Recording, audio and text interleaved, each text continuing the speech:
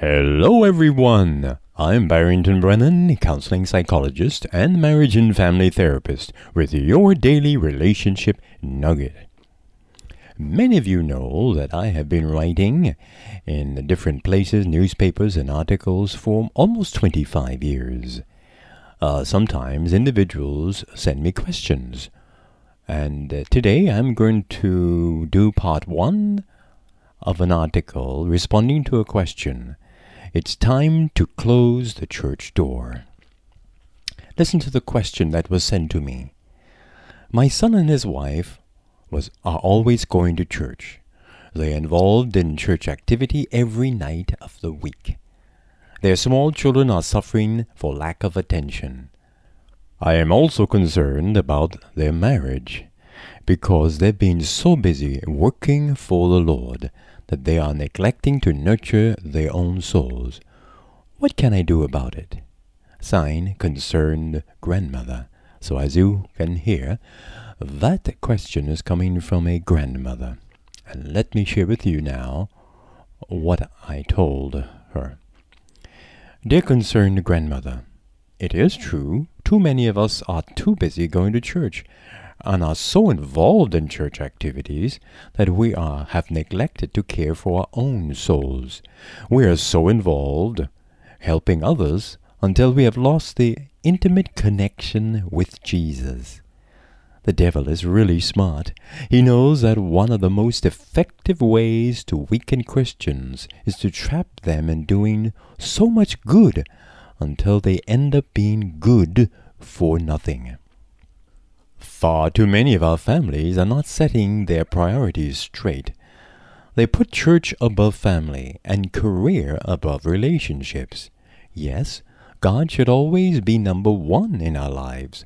However, too often many do not understand the difference between having a healthy personal relationship with God and having an involvement in church activities. Some parents literally drag the entire family out of the house every night of the week to some kind of church activity.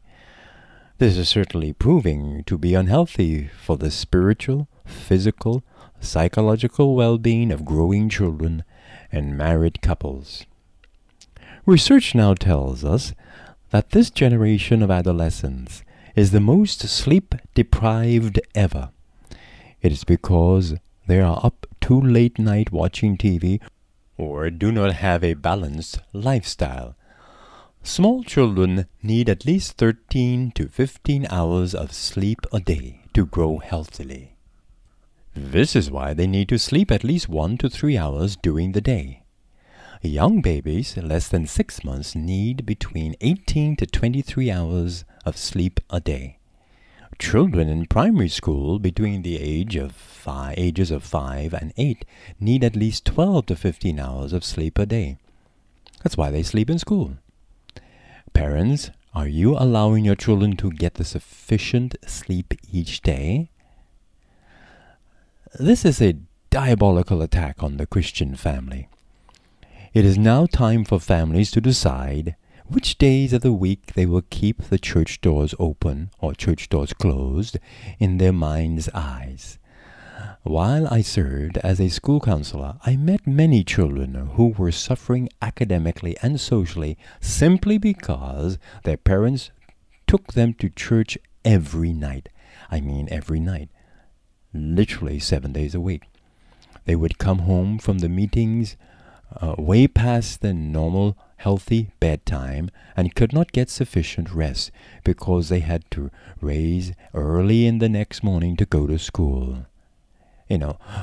Sunday night will be church, Monday night Bible class, Tuesday night choir practice, Wednesday night men's meeting, Thursday night women's meeting, and so forth. And they would take the children and they would have to sit in the back of the church or room while the parents are involved. Yes. And then, they were often sleepy in classes, edgy and nervous. Their schoolwork performance was poor. What kind of image will these children have of God? Sometimes their parents are also shouting at each other, and it is all because they would not pause to take time to rest. I have conducted many marriage seminars for churches and institutions. At each seminar, I would ask the couple to complete a marriage survey. Each time, more than 70% of the couples indicated that being too busy was a serious challenge in their relationship. Unfortunately, do you realize that many pastors are to blame for this poor family behavior among their own church members? They make their members feel guilty if they do not show up to every function. They pressure them to believe that true service for God is only shown when you are physically present at every meeting called by the church. They make their members believe that if they are spiritual enough, they would have no pain and all their needs will be met. Through their own subtle tactics of control, these all-powerful, all-knowing spiritual leaders whip the wand of guilt over their members' heads by telling them, if you were out last night to the revival, you would not have had pain you are experiencing today. End of quote. Drs. Henry Cloud and John Townsend, both Christian psychologists, authored a book entitled 12 Christian Beliefs That Can Drive You Crazy. In Chapter 1, they talk about the false assumption of Christianity. Here is that false assumption. It's selfish to have my needs met.